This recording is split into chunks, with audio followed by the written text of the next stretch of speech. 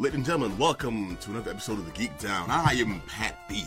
On the side of me, you see the regular cast of degenerates. I turn to my right, and here's my man, Black Willis. Yes, sir. How we doing, Pete? It's good to see you, my friend. I went up for the high five, like... You're all geeked out, like, ah! Well, no, you geeked out. I geeked out on the Geek Down. That's very wrong, and we won't do that again. Also in the house, the voice you heard deriding and mocking me as normal. Shameful. No respect. Shayna.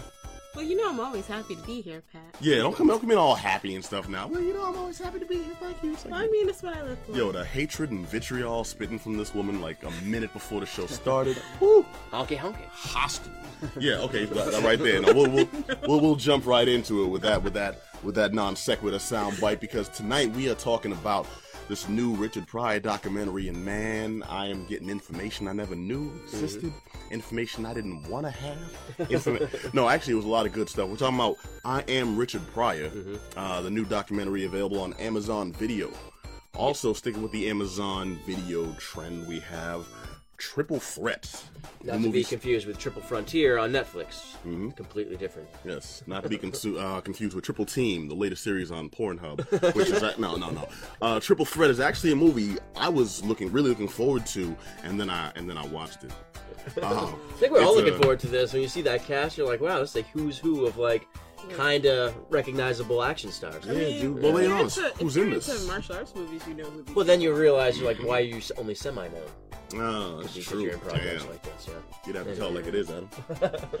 But no, lay on him. Who's casting this bad boy?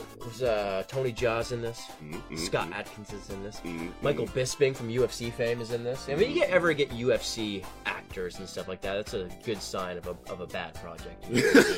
You know, starring UFC legend. Okay, yeah. I don't know what you're talking about. I can't wait for the like latest blockbuster starring Chuck Liddell. That's kind of like in the 90s with the WWF. Well, right, yeah. I mean, but I did like Suburban Commando. Suburban Commando is a legendary movie. But I mean, let's pay respect to Dwayne The Rock Johnson for breaking that trend finally. Stone Cold made a few good. No, that's not a sentence you can finish, my friend.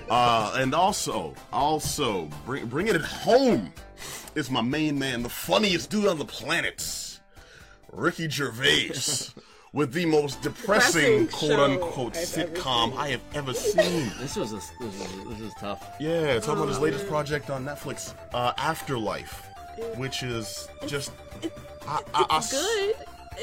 We'll get into it in a few minutes. But spoiler, I damn near felt like crying, like legit. I think not you're from supposed tears. to, though. Man. Was it the heroin use, or was it the wife being dead the whole time? Dude, it was just rawness. Okay, especially that third episode when he makes a friend, and then the way that ends. Yeah. All right, so we'll jump into those in just a few. But first, let's break it down to I Am Richard Pryor. I am an alcoholic. Are you now? Thank you for coming out, man. It's very brave. Now, this is from the same people that do the I Am series, which I didn't really know until I put it all together. It was I Am Chris Farley, which is one you saw on Comedy Central, and then I Am Heath Ledger, which is another one. It's only these recently deceased people. And this is, like you said, it brought up a bunch of old stuff, and one of the things I noticed with this documentary, it was like it really focused in on one of his 5 marriages. It's like, why is that one more significant? And then you realize it was probably produced by that one ex-wife. Oh, really? To be the case. Yeah. How convenient. So, wow, it's like, yeah, I was the special one of the 5 and everything. But really, when you think about it, when you look at this man, it's like this is a guy who's obviously like saw women as something that he could never really get close to, and then you realize that like it really harks back to his childhood and stuff like that, because he was born and raised basically by his grandmother in a brothel and stuff like that. It probably kind of skews your views and your relationships with women in the future. So 5 marriages really seems like a low amount when you think of it like that, when you're growing up that way. Damn. Yeah. Tell us how you really feel about it, Adam. Yeah, man, it's a tough thing, and it really does focus on like those younger years. I think you thought so as well. Yeah. I did actually, dude. It made a lot of good points about his personality. And I wasn't ready for that. I'm used to... Yeah, I mean, you watch a documentary on a famous figure, especially a comic, you know, you think they're going to talk about their jokes, and, you know, they were up for a while, and then they were down, they struggled in their career and stuff. Let's talk about him as a person which dude, it was awesome. I really appreciated that because we got a sense of the motivations that really pushed him in various directions. Like, why did you make Superman 3? Why? You know what? Money was involved. They actually talked about that a little bit, which was I good. He's been in other really strange movies. If you really look into it, he's been into some other really random movies and movies that by today's at least by then standards weren't good, but now today we're fascinated with. Well, yeah, but I mean, also now it's like historical value. Now we're going back into where were you in life when you decided to make this piece of crap? Let's get an in-depth look. And you don't always get that from a documentary. Usually it's all about glorifying the person or their legacy. And not that this was like cutting them down or anything, but it just gave us a look at Richard Pryor, the human being. I dug that. Like how he got involved in like the 60s and stuff like that, and how that kind of pushed him from being kind of like the white bread phase, and put it, you know what I mean? It's being like a little bit more active in choosing his projects and stuff like that. So, it's like he definitely was trying to be a Bill Cosby type when he first came out, because that was the way to go. Yeah, I mean, at that particular moment in time, because a lot of comics lived off the college circuit, and they weren't booking you if you look like Lenny Bruce. Hell, look at Lenny Bruce. Look at his first couple albums, opposed to later on in his life. Everybody went from being very with their ties and tucked in until it got mid-60s, and everybody was like, screw it. Yeah, gonna go on stage with my dashiki and afro. Let them tell me no. What you mean I've been scrubbed from the booking? What? Right. No, I do respect that, and then that's where it got a little dicey for me too, because this documentary does touch on how he tried to mimic Bill Cosby for a while. He was the accepted, the more widespread, culturally accepted black comedian at the time, and I'm like, ew. There's something really, really interesting about that though. During this time, Bill Cosby was the black comedian, and no one could topple him. And not known for being a rapist, Richard Pryor was so offbeat personality-wise. He was so different, and nowadays it would be Richard Pryor. Definitely. Totally, yeah. I mean, it was him then too, but it was two sides of a coin. He would never get the same kind of mainstream recognition because Bill Cosby didn't make, middle America uncomfortable. Yeah, Bill Cosby Richard Pryor also didn't have that ability. Bill Cosby also told what I consider safe black stories for white people. Yeah. Back then, you know what I'm saying? It's like Bill Cosby had this whole air of, I'm gonna tell you about stuff that happened to me growing up as a black youth in America, but it's not gonna be stories that are gonna make the middle America, the middle of the country. Are you saying he's Bill Cosby is the Green Book of black comics? Because that's what it feels like. I wouldn't quite say that in so many terms. Richard Pryor's Adam would say that. I'd be a little more. I can dance around the point, but essentially, it's like Bill Cosby back then was safe. Ironically enough, if folks knew what Bill Cosby was doing, once he got off stage. But it's funny, we knew what Richard was doing when he got off stage, and somehow that made him safer. Richard talked about it on stage. Richard didn't care. Okay, so all this is covered in the documentary, which I actually did respect. They went into more of his personal story. We heard from him. There's a lot of interviews in this. I've watched documentaries on Richard Pryor before, but this had interview material, dude, I've never seen. I never heard the words of young Richard Pryor when he was first coming out talking about his motivations back then. That was cool. Right. And it didn't, a lot of documentaries have commentary from people that knew him and people that have studied him just around it. It's and sometimes that's very informative and helpful, and sometimes it's just these people basically just sucking off, whoever the topic is for half the documentary. This didn't do that. We heard very little from the quote-unquote expert historian. Yeah. Well, that's the thing about historians. They sometimes, especially people who look up to you. If someone looks up to you, they're not going to see you for all they're not going to see all the cracks and faults in who you are.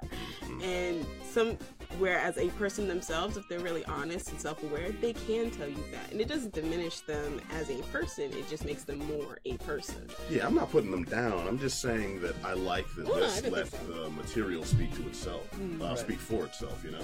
You ever remember that interview he did? He was talking about Gene Wilder and stuff like that, and he was very, very high at the time, and he was putting him down. That's a tough one to get through, and I always hark back to that, and like how unstable he was for a lot of those years too, and like he was still trying to do work, and like it didn't get pretty as like his life got moved on towards the end and everything like that. Obviously the MS, when he got diagnosed with that, and just like the drug use, and like the years took a toll on him. So like he was still active all the way to the end, but it really wasn't. Yeah, and it just they never left him too. And you got to understand that like it's not really a story that ends really that happily, you know what I mean? And I think it's one of the themes of the series too. We talk about Chris Farley, when you talk about Heath Ledger.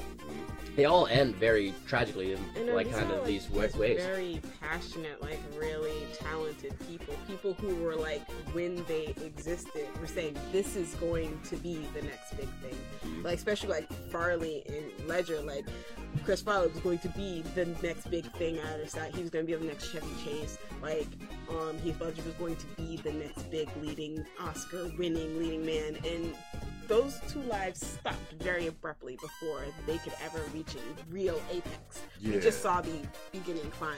Richard, we got to see the apex, but his life, just when he got it, yeah, just when he got to a point where, like, when he got better from his addiction, his comedy did get better, and like the things he talked about got better, and he never lost his sense of humor.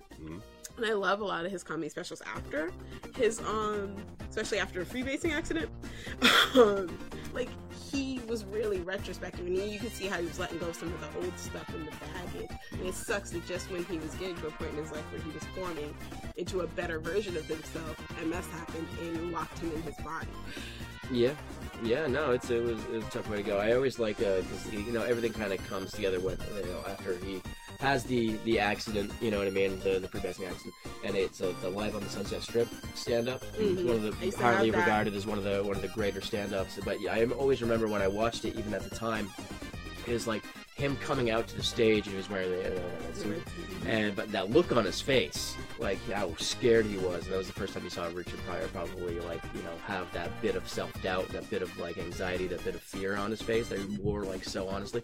And then he gets a couple laughs and everything like that, and it all starts to wash away. But like it must have been so tough for him to go through that and have his personal life out there and all those demons kind of exposed, that he tried to keep it under wraps a little bit. It was all out there at the time, so he had nothing else to do, nowhere else to go but to face it. And it's a pretty impressive stand-up. But also, a lot of people say that was kind of made in the editing room too. Like a lot of those jokes, I guess, didn't really go over so well. Yeah, at the time, you know what I mean? A lot of them were like kind of edited out, and they were kind of massaged a little bit through the editing process. But it wasn't as like a universally adored performance at the time, you know what I mean? But the stand-up on film is fantastic. No, it's but that's one of those things where you look to a documentary to really cover and bring out. Like the thing is, we're going to get a polished look. Yeah. And I do feel this gave a polished look, but it also gave a more well-rounded view of him as a man, which I did dig, because I watch a lot of documentaries. I know you do too. Shayna, are you a doc now? It's kind of 50-50, like, because I just like watch a lot of movies in general. The documentaries comes out, I watched the Mr. Rogers one, Cried Like a Baby. Yeah, I find it hard to find. If you watch that with dry eyes, you are just a heinous, evil person. You just have no soul. Yeah, I was happy he was gone, man. Ruining my childhood. Yeah, it's all about Captain Kangaroo all day. Yeah. But no, that's what you want though. You want something to not just give you like the story and honestly, unfiltered, unfettered, but you want to present it without the chaff. It's like this one we do talk about, and we will talk about how Richard. One of the driving forces in Richard's life were his relationships. The good, the bad, and how they affected him, his comedy, where he would eventually go in life. But it didn't present all of them, and we kind of discovered why, that was a factor. But we also want to have that same emotional impact that their life and their work did. So if it's talking about someone who's been long dead, I haven't thought about Richard Pryor from a comedy perspective in a few years, because he's been gone a few years, you know. Yeah. But this is something I look for to bring me back to that, you know. It's like, oh yeah, I remember that bit. Oh yeah, I remember when he was doing this. Dude, he was that high when he made this movie. I get this now and such. But he's always funny, though. That's the thing. It's just like he was always funny. Not always. Remember? there's a few. Yeah, they had that performance when he went up at the Pride celebration, and then went up there and just called them all types of specific F words and such, and said, "Yeah, y'all were never down for the black community." Well, I mean, he kind of had a point. I'm not saying he didn't have a point. I'm saying, you know, Like, pick your moments. He had a tendency to say things that maybe needed to be said, but not really care about how they were said. Because that's kind of true. But that's your job to kind of present material in a way, you know what I mean? So that's a failure on his part right. too. And I know what you're talking about, the Hollywood Bowl. Like he was right though. Like when it came to the LGBT community, they forgot about minorities all the time. Same thing with the feminist movement. They forgot about minorities. It became mostly about white LGBTQ or white feminism, but not everybody. And when you didn't bring in everybody, you weren't uplifting anybody. And that was his point. Like, so they kind of deserved to be pointed out in their hypocrisy. Well, that's the thing, though. It's like, yo, point them out. Don't attack, because attacking's not going to change their mind. You point out and let them know. It's like, I would appreciate it if y'all did more. And now I'm telling you, because y'all brought me here thinking I was going to say one thing. You didn't expect that I was going to point out. Yeah, but you know what? We still feel slighted because y'all forgetting about us. It's like these are supposedly quote-unquote allies. I'm not going to attack my allies. I'm going to let my allies know, they hey, weren't allies. Cover this. That's the point. Well, he was pointing out that they weren't real allies. They should be. Nah, dig this, though. They should be allies. And they're the ones that claim we try to be allies, but yo, you're not allying. So am I going to punch you in the face and say you're not allying, or am I going to poke you in the chest and say, hey, you're not allying? And there's a difference between the two. What he did was punch in the face. All I'm saying is, me punch in the face. I'm not. Sometimes people need punch in the face. I'm Especially saying in groups that are probably was a poke. That was a poke in the chest moment. Rich people who were like. Okay, now you projecting your own POV there. Yeah, no. Until you get the hard facts. These were like, this was at a really, really wealthy fundraiser. Yo, until you get the hard facts, let's avoid projecting there. And also, I'm not projecting. I feel you. That's what the fundraiser was. It was this big, wealthy fundraiser with a bunch of wealthy people who did not care about the people who were really on the ground.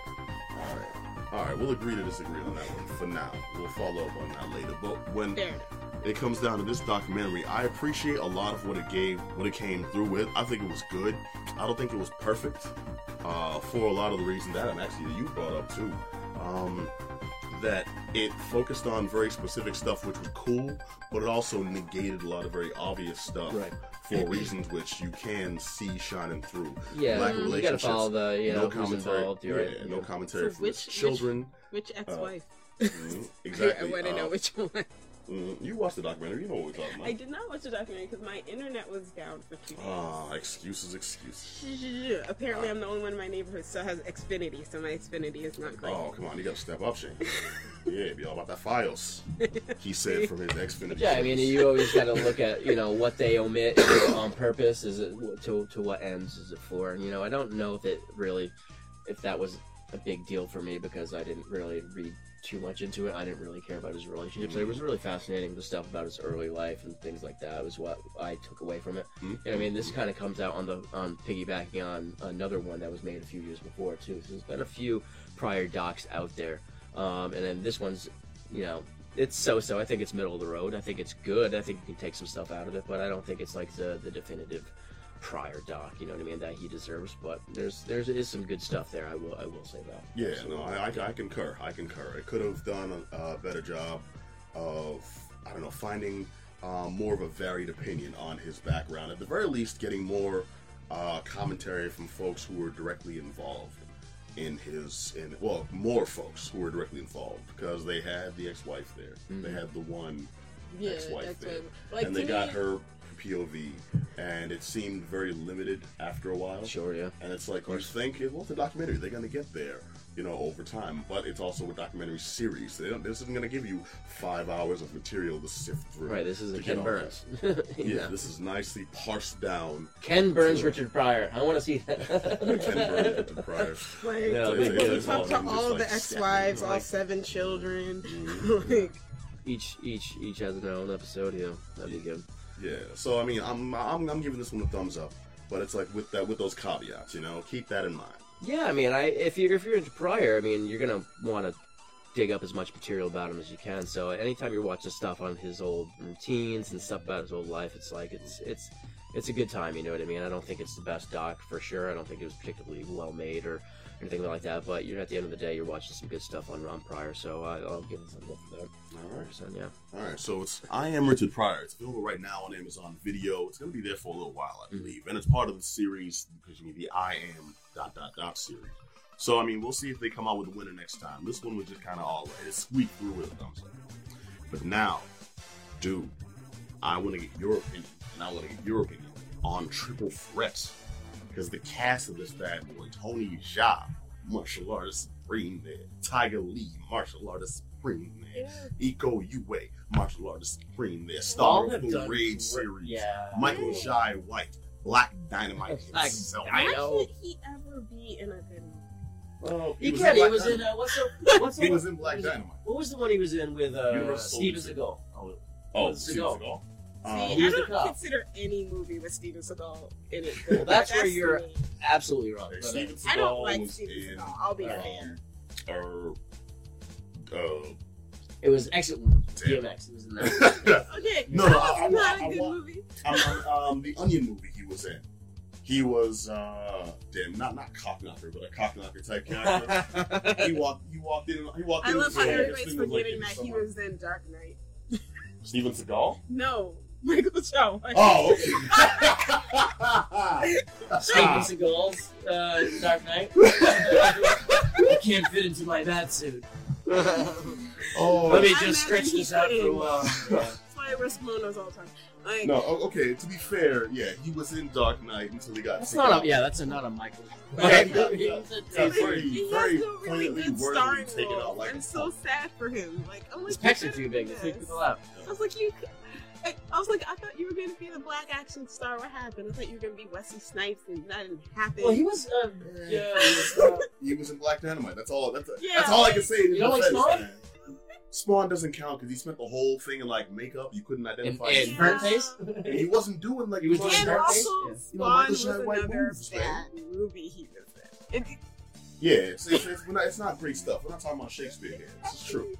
All right, but the movie we're talking about right now is Triple Threat. This is a movie that's pretty much laid out kind of like an Expendables type cast. A lot of folks in this are folks with established martial arts careers. Yes. And I've been thinking about doing this for a long time. I was like, they should do like a B movie version of the Expendables, where it's just like, you know what I mean? It has all these other action stars, you know what I mean? Like that would happen. I wanted Bill Duke to show up. I wanted some of that. You know Bill Duke maybe Michael Dudikoff shows up somewhere, spin kicks somebody, something Bill like Duke that. Didn't show up because his English is too on point. Everyone in this was subtitled horribly, and that's including Michael Bisping. Yeah. But no, this is a film that takes place. It has a similar problem to the Expendables 2, and I'll explain what that is right now. The problem with the Expendables was it didn't have, even though it brought in all these people that are well known for doing action movies, really successful ones, it didn't have them as what we wanted to see, those successful characters in one joining story. This had those actors in one unique story, which, I love, John McClane and freaking every, Schwarzenegger role, like Rambo and stuff. Rambo. Exactly. But Sly Stallone also did Tango and Cash. Which is the greatest movie he's done. If you say one bad thing about Tango and Cash, I'm walking off the show. Okay, all right, better example. Sly Stallone also did his Judge Dredd movie. All right, there we go. So it's like they look at the bad ones. John McClane was also the lead in Die Hard 4, 5. What I'm getting at is these characters. What's it called? His vanity project. I forget that one. Which one? Hudson Hawk. Thank you. Hudson. Oh, jeez. In my head, I Yeah. just want to say Hudson Duck, Yeah, and I'm we- like, no. we put a Hudson Hawk conversation. We put a moratorium on Hudson Hawk because that was like a random non sequitur that I know on you, our first Danny like 20 Aiello. show. I still want to know if it's true if he spent all that money to CGI his hairline. Oh, I That's don't I don't know. There that is a seems like mysterious something. amount of money missing from the budget. That Yeah, seems like probably something went he into would his do. back pocket. I don't think it's his hairline. That's his gold toilet seat. That's what that is. Like, But this movie is about these three characters. Well, it's about more than three characters, but it's about all these characters in one unique story. That story is a group of mercenaries are invading a camp. Supposedly a camp of terrorists or a camp of drug dealers or a camp of... It's never quite clear who the bad guys are for a good amount of time. We just know we're following these insurgents in to take out this Indonesian stronghold. It's like, okay, cool. And then they're not blazing all guns left and right. They fire a few shots and they go in and the martial arts action starts. And I'm like, okay, cool. I'm invested. Full. Let's do this. And then you get a couple quick fight scenes and then the double cross happens. Like, okay, cool. We're on some serious stuff now. You know, it's about to go down.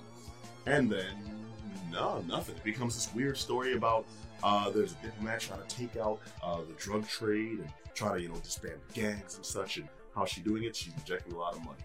And then we get Tony Jaa, and then we get Tyler Lee, and then we get Iko Uwais, and there's some back and forth martial arts. And the story goes nowhere. There's like a personal revenge thing that becomes kind of hard to follow and you stop caring.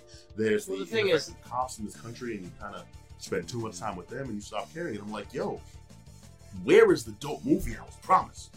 Well, the thing is too, unless these guys are fighting, their movies aren't particularly great. They don't really hold up. Yeah, So I'm unless getting it's the raid and he's getting out of the building and it's constant like room to room battles, and unless it's like Tony Jaa and Ong Bak, like it's like a 50-minute straight fight scene, Yeah. the movie's not really important. It's just really their movies are just vehicles to watch them Be physical awesome. fight and be awesome.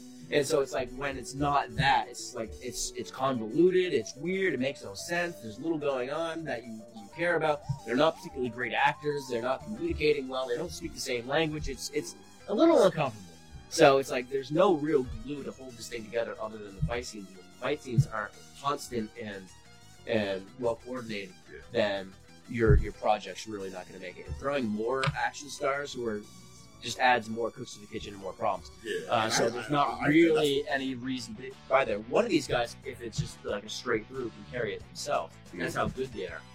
Physically, they're some of the most talented actors I've ever seen. Like Physically, it's yeah. crazy. However, when like I said, when you're not doing that, when that's not existing, you're not really invested much. You're not really caring because it's really not fun. Yeah.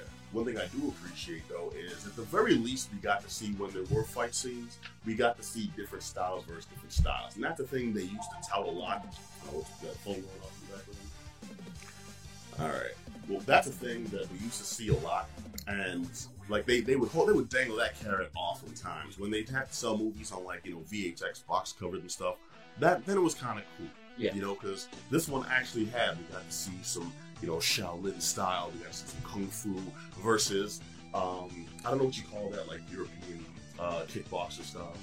But the Australian dude was just busting out these moves every now and then. It's just right. We got to see Muay Thai. We got to see some actual, like, just straight on dead.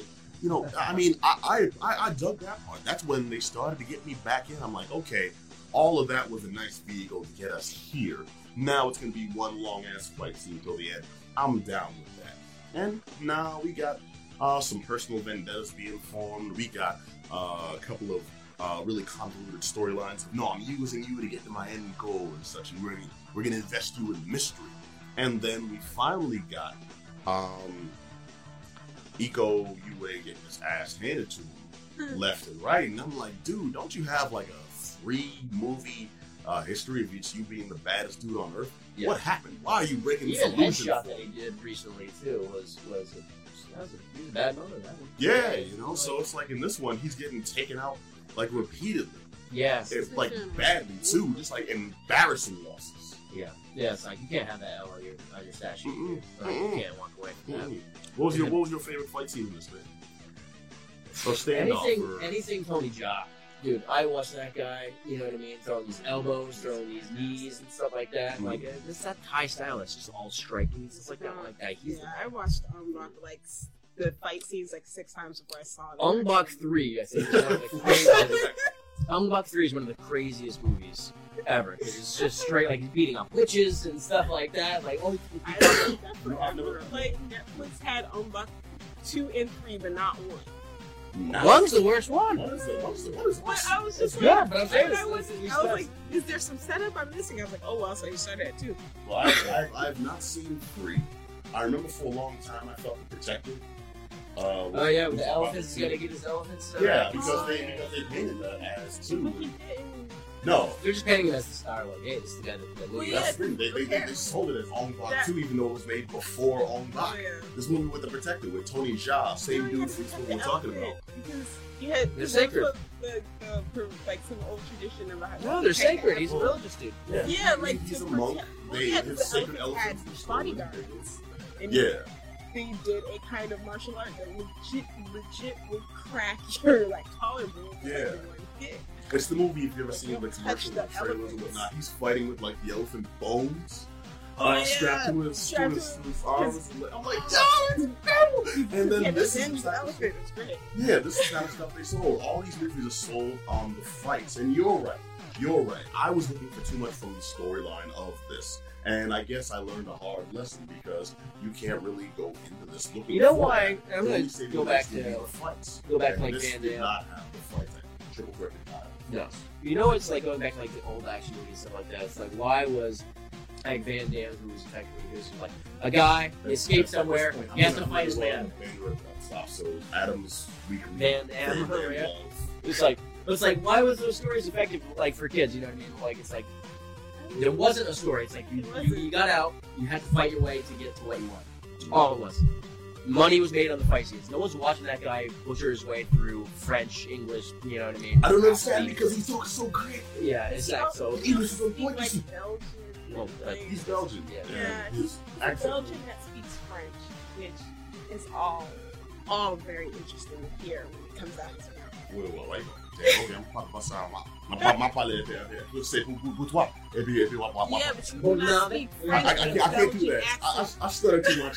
I stutter too much to deride you in French like I was trying to do right now.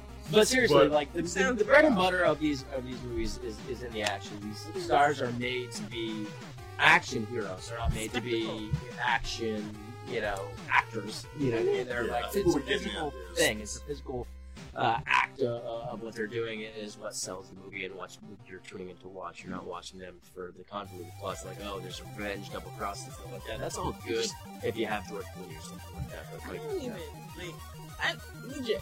I don't really even care what the plot is. I just don't want it to bore me in between the fight scenes. This is all I really ask of like action movies. Like I know that, I love the dumb action movies of the '80s and the slightly dumber ones from the '90s. And I action movies can have stories though. That's fine. But like fight movies specifically cannot. They can, but they need to be entertaining. Because Jet Li's old movies had plots. They didn't have to be strong plots. A lot of times they were kind of thin. There was a garbage most of them too. But I don't know what you're talking about. The story of this young man growing up watching his father be a doctor who refuses to fight except for every 45 seconds when he's fighting. Come on. Shame. No, Triple Threat itself as a movie kind of left me flat, I feel, which is a bummer because the cast gets you really excited.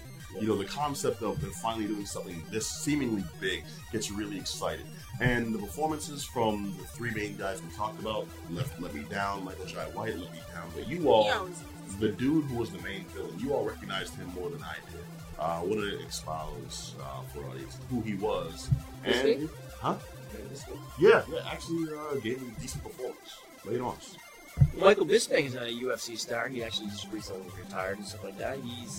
He's the monster, man. His last fight was against George St. Pierre. George St. Pierre, the guy who's dipped his toes into the movie waters. He was in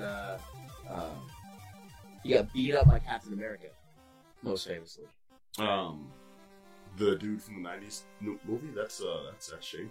I mean, he should be But Michael Bisping, an English fighter and everything like that, but he's now like he's got kind of one missing eye. You know, he's all over the place. Okay, so he's not that great a fighter. If you get an eye's not that. No, man, he's been around for a long time. He's a great fighter, but he's just like one of those guys who's taken a lot of damage over the years, and is probably well off that he's walked away when he did, because it's probably, you know, it's not good for your brain to get hit like that so many times. Yeah, you also might want to leave before you lose the eye. I'm just saying. Well, I'm making an assumption. You lost it in a fight, right? It wasn't like he was at the bank or something. Right, yeah, you know, I don't think it's like street fights. I got it. His cat caught him one day when he was like putting it up. He was a full sentence. Yeah, he's at the post office. Shane, he's making a long distance call from payphone or something. All right, but no, you guys recognized him. Well, I actually didn't know him as a UFC guy, or as the guy who's done movies before, and his performance was one of the ones, mind you, probably that stood out more because he got more screen time than a lot of the rest on camera. But I mean, it was effective. Ultimately, it was effective, and I mean, that's one of the few things I can say that was a positive in this. And I was really looking forward to giving this to the dude. Oh man, it's gonna be amazing. It's gonna be this badass martial arts film. And instead, it was kind of mediocre. You know, I'm gonna give this. God damn it! I don't know. I want to say thumbs down from the personal experience, but it's not a bad movie. It's not something you're going to get for. This is not something you should pay to see. Exactly. You can watch it for free. Yeah, I don't think this is getting a director's cut anytime soon. Yeah, it's worth a thumbs up just for that purpose. It's a martial arts film. If you can kind of negate the story, it's just an excuse to see some punching back and forth. Michael J. White's gonna go all in punk. That seems to be a trend he's setting. Yeah, you know, I mean, it's been a while since Black Dynamite. Black Dynamite was 10 years. You know, man, that hurts to say because I was really hoping for Black Dynamite too. But as far as Triple Threat goes, I gotta give it a thumbs down, man. No, I gotta give it a thumbs up. I want to give it a thumbs down, but there's nothing that says suck for this. It's just blah. Yeah, exactly. It's just blah. Well, then if it's just blah, I'm giving it a thumbs down because it should have been better. Bang, done. Oh wow! I don't disagree. Shayna's electrocuting herself with her taser. Apparently, I don't know what's going on there. But the movie's called Triple Threat. If you want to check it out, it's available now on Amazon Video as well. But it just is what it is. You know, I mean, it's gonna be a martial arts time waster. If you have the time, get some people together. You know, drink through it, talk some mess. I'm kind of bothered because there's better martial arts movies. Like at least there more are. entertaining. This is true. In fact, watch the one with the three crippled masters that pull themselves together like a transformer. You like that, Bill? That is hilarious. That movie's called Cripple Masters. Yeah. It is hilarious. You know, like they legit stack themselves on top of each other like a transformer and kick your ass. Yeah, it's not good. It's not good. Quality. All right. Okay, so you want to talk about quality, my friend? Let us discuss Ricky Gervais in this new sitcom on Netflix. New sitcom on Afterlife. Afterlife. Now, what's your opinion on Ricky Gervais in general? Is you guy you get a stop looking at that. I'm just saying, man. I appreciate Ricky Gervais on various fronts, and he's one of those guys that has separated himself. You have to look at him as I guess three different people. It's Ricky Gervais, the comedian, who's brought us things like The Office, you know, and various comedy specials. Ricky Gervais the comedian, Ricky Gervais the asshole. Background. That wasn't what I was going to say. But he's also taught himself as a very outspoken atheist, and several of his projects have lately involved atheism and why. Well, the Invention of God is a great movie. It was okay. But striving not to get preachy in his atheism, but also striving to really drive home the point. But striving to drive home the point of atheism over religion. But I'm not going to beat it into your head, much like religion would do. It's an interesting standpoint to come from. Right. You know, Ricky Gervais is a dude who, I guess from a comedic standpoint, I like him. He's not my favorite, but I'm not into that dry. It's very abrasive too, you know what I mean? Where it's kind of very, it's like he's smarter than you and he knows it. Yeah, it's a little mean bit, so it definitely rubs people the wrong way. And the thing is, he is very, raise their hand. He is very intelligent though, and like he's got like his, I think he's super talented, he's super funny at times. But some of it does, you're right. It's just like, can you take the times when he's going to really, like, go off a little bit and rub you the wrong way? Because you got to be a little bit offended to like him too. You got to be willing to be offended, you know, to enjoy his stuff. I'm alright without my comedians just like dissing me to my face. I'm not, he kind of reminds me of a keyed down version of George Carlin. Ricky Gervais? Yeah. I can kind of see some of the material. He's willing to essentially insult his audience to be better. Well, it's not insulting so much, at least Carlin. It was just like, more like he's calling people idiots, but like doesn't necessarily speak to them. The audience agree that the people he's calling out are idiots. Right. Even the audience. Like, he had no problem. The audience is pointing out silliness. He's not openly against. I feel like Ricky Gervais. He was pointing out things that are like. But Carlin also pointed out like really like pervasive like things that were kind of wrong society-wise that we just kind of tended to ignore. And Ricky Gervais does a similar thing. I'm not saying the same way, but I'm saying they were mine. Like they're two cars on the same highway to me. Okay, they're pointing out the dumbness. I definitely get that. With this, Ricky Gervais is babies.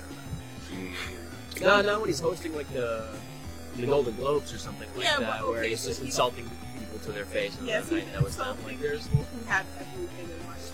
Yeah, but it's like you're hired to do a job. You know what I mean? We can go back and forth about whether or not we're offended by Ricky Gervais. It's really not the point. His story here is like letting them argue amongst themselves. Very much the point is Ricky Gervais and George Carlin would argue.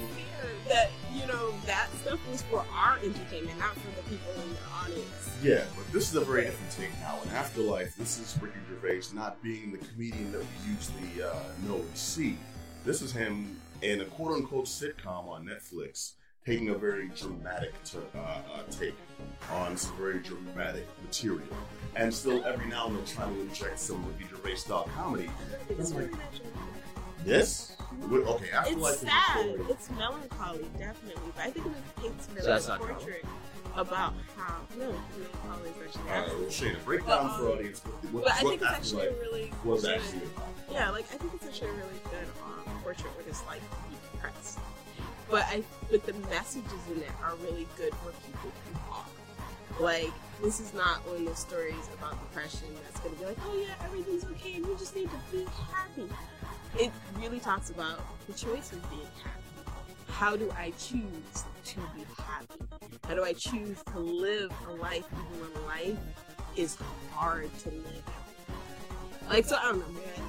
Like, it spoke to me. So I got it. But it was, like, in the first couple episodes, I was like, my God, this is super, super sad. But towards the end, it does get better. Okay. So the story that is sad until it ends. Gotcha. Well, I mean, it's kind of like... Fire it up! It's that, because it gets hopeful. And I think sometimes, like, when you are experiencing hard times in life, like, the best you can be is hopeful. Maybe you can't be happy right now, but you can be hopeful for the future. That, you know what, maybe I can make my little spot of life better. Yeah, that, you're right. On paper, as a message, that's actually pretty decent. The problem with this was that it's a story of one man whose wife passes away. She dies just before the series starts. Mm-hmm. And we're watching him deal with this in his day-to-day life. But it's also painted as a sitcom with Ricky Gervais, who we know as a comedian, going through this. This slapped me in the face just like the first time you see Jim Carrey do a dramatic role. And I'm going into this thinking, okay, it's going to be Ricky Gervais approaching this kind of material. This is going to be new ground for him. Kind of new ground. It's not quite as light as... Yeah, and I'm not expecting, him... I'm not expecting it to be a raucous comedy. I know it's going to be some touching material. But it's a comic addressing this. I'm going to see how he makes this palatable. And repeatedly, we're hit in the face with just some of the darkest material. We watch him go through, like, serious depression. And I'm like, yo, where's the... And it's the choice, though, that he makes to be depressed. Because he chooses after that. He's like, okay, life's, like, instead of, like, life's too short, let's live life to the fullest. Like, life's so short, let's live life and just insult everybody that we can, because why not? And it's an interesting way to do it because sometimes I liked it, like when the dog used to be on a leash, or like that. Oh yeah, you know, what the hell is this guy? But then he's like, then you see him sitting there in a restaurant, the guy's eating crisps really loud. It's like, just let it go. You know what I mean? So there are times where you're like, yes, get that person. You're kind of like, what? But you're like, when you realize like you don't just turn it off and on. You're either all in or you're not. You know what I mean? And him being all in on living that lifestyle it's definitely has its rocky road to it. You know, it's a pretty tough thing to watch him go through. And the situation like, hey, I'll try heroin. Why not? You know what I mean? Like, what do I have to do for him? Who cares if he's over anyway like that? And see him go through it. You don't take it through. Consequence though, like consequence happens at every turn. Like every time he does bad things, it does build up, and it just comes back to him. Like, does it not? It does. Well, yeah, I mean, I don't think we're naive to think that, like, okay, bad choices lead to bad things. And I think we know that, and I think that's what we're going to expect. But it's just, it's interesting to see a guy keep pouring on the drama on himself, because it's like you know, washing your car away. You know what I mean? It seems like a little bit what he's doing. Yeah, a suicidal person who does not know how to stop living. Right. Yeah. Because this was a rough one. It's just like, I'm used to seeing... No, absolutely not. I'm used to seeing depictions of depression, depictions of people dealing with grief. But in a form of entertainment, it's just like, I feel like this one was probably presented the wrong way.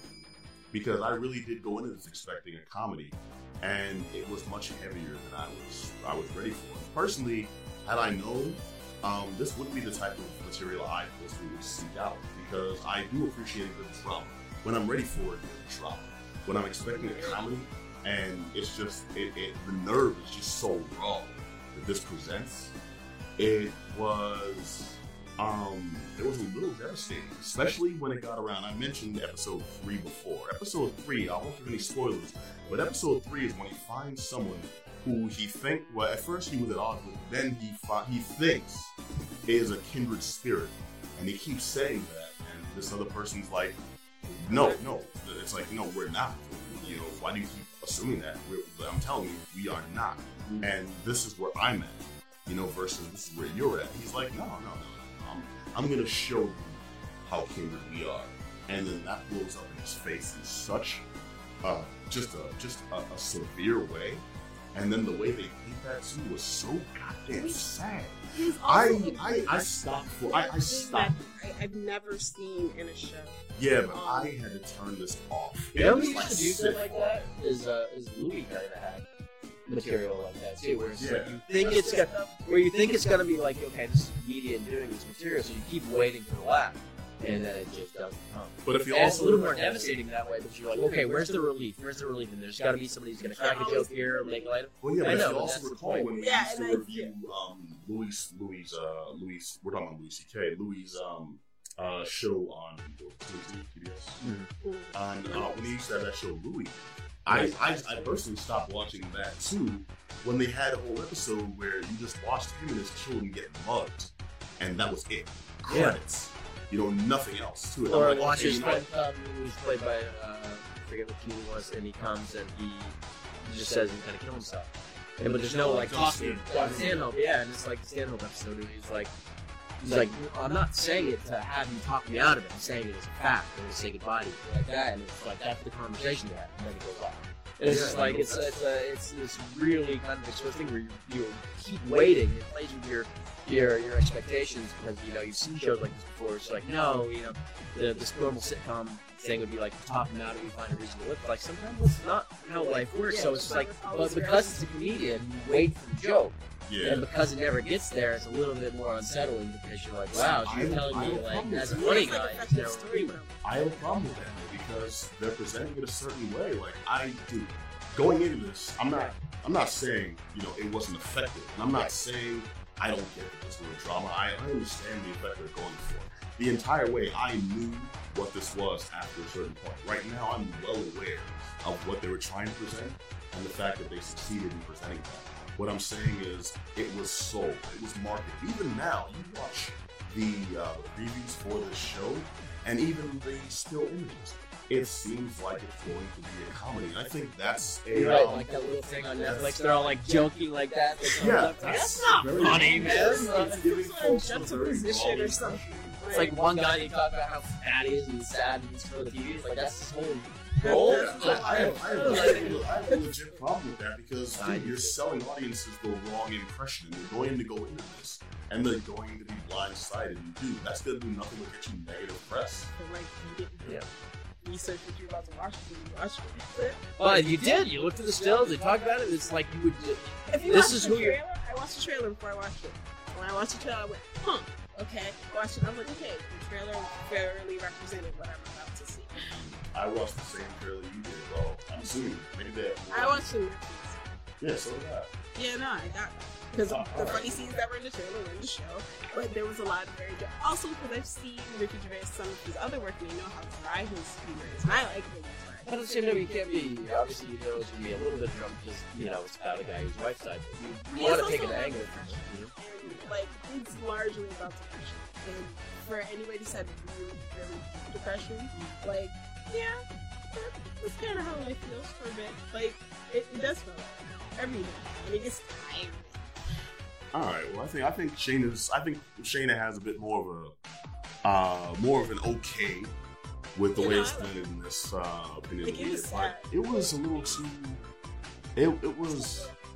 It just felt like that misleading led you to believe it was going to be something that it wasn't, and I was expecting a different kind of show, and it just, the effect it had on me was very pointing to the effect that I came away with for the review. It's like, and this is a review of a TV show. If I was just somebody looking for a bit of entertainment, and I'm scrolling through Netflix, and I see that, and yes, the trailer's going to tell me, it's like, yeah, it's about some dark material, but ultimately, it's coming from Ricky Gervais, so ha-ha!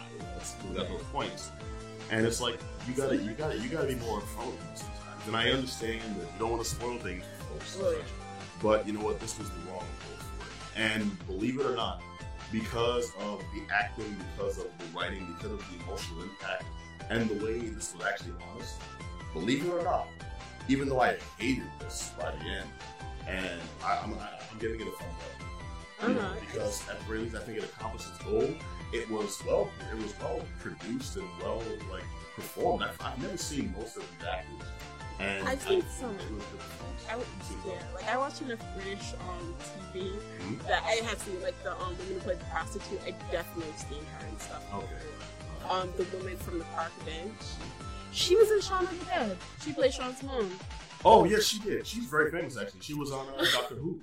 Yeah, but okay. So a couple of people I definitely did recognize, but everyone else that was just in his regular day to day. I've never seen the intern before. I've never seen his coworker who sat across from him or his boss. I feel like I may have seen the secretary in the office. A lot of this had a lot of slang of the office, like the British office, without being a full-on comedy. But ultimately, I'm giving it a thumbs up because it was really well done, and it definitely got its point across. It just would have been nice to be more prepared for that going. You know, say it would have definitely sold itself. But that's my opinion. It still got a thumbs up. Just be really ready for it. This was good, Rich. Yeah, it was definitely good. Out of left field in terms of how dark it was going to get. Like I said, you had to respect a little bit. You know what I mean? You know, with the face, okay, this is what the story's about. However, I definitely was waiting for a little bit more of a punchline here and there. Not saying it's a bad thing. It's just it is something you got to kind of be prepared for. If that's not your cup of tea, then I would kind of steer clear from it. But I enjoyed it. By and large, like I said, you got to be in the mood. You know what I mean? But if you are, oh man, yeah, it's something. It's worthwhile. So I think Gervais is talented too. It's really trying to do some good work, which is more. So I'll give it a thumbs up as well. Yeah, okay. I told give it a thumbs up. I really enjoyed it. I'm gonna be fair. I don't think you can really be in the right mind to be ready for this show, but I think it's a show worth watching. It's really honest, and I do like the overall message that, your pain doesn't get to be other people's pain. You gotta acknowledge that you have pain, but it's not fair to hurt others in your perceive people or not. But it is a really interesting show, so I would definitely say watch it. All right, that's actually a little surprising. I mean, I know you'd be down for it, but the approach of it being almost therapeutic. It is. All right. So it gets 3 positive reviews for seemingly very different reasons. But the show is called Afterlife, starring Ricky Gervais and a few other faces you may not have seen before. It's on Netflix right now. Dude, I mean, damn, I think I need a tissue after the review itself. This is like the second thing I've seen. This is the second thing I've seen on Netflix, like in the last week, that's like completely surprised. Really? Yeah. What was the last? What you call Love, Death, and Robots. Oh, Love, Death, and Robots. I expected to be good going in. I liked dude, it. It was awesome. It was weird, but I liked it. Yeah, we were. And then I And realized the yoga it was class based planets. off heavy metal, and I was like, oh, okay, that's why it's so weird. Okay, this is now. It all made complete sense once you have that comparison too. It's like And the people involved in making it, I was like, oh, okay, I get it. Yeah, that one pulled no punches. Yoga. That was the weirdest thing I'd ever seen, but it was awesome. Yeah, All right. It's been the Geek Down here on wherever we're broadcasting. Yeah. It's different every Wherever in time. the world. But I want to thank you all for joining us for another action-packed, fun-filled episode. I've been Pat B. Of course, you know Black Adam Willis. And of course, you know Shayna. And of course, we know you. I want to remind you all, you heard a thing tonight you want to chime in on, hit us up at geekdownradio@gmail.com. Also, you can find us on SoundCloud, on iTunes, do like, subscribe, all that good stuff. Find us on social media, Twitter, Facebook, all over the mother, Instagram. It's always /TheGeekDown, @TheGeekDown, SoundCloud, it's the Geek-Down. Look at the Down on the socials. Yeah, we're gonna have you work out a nice little like old school 90s rap. All right. Well, let's go down there. Just find us individually. You can go to geek-down.com. The bios and information is there. Until then, I'll remind you all, catch us next week, same bad time, same bad channel. But until then, the excellent to each other.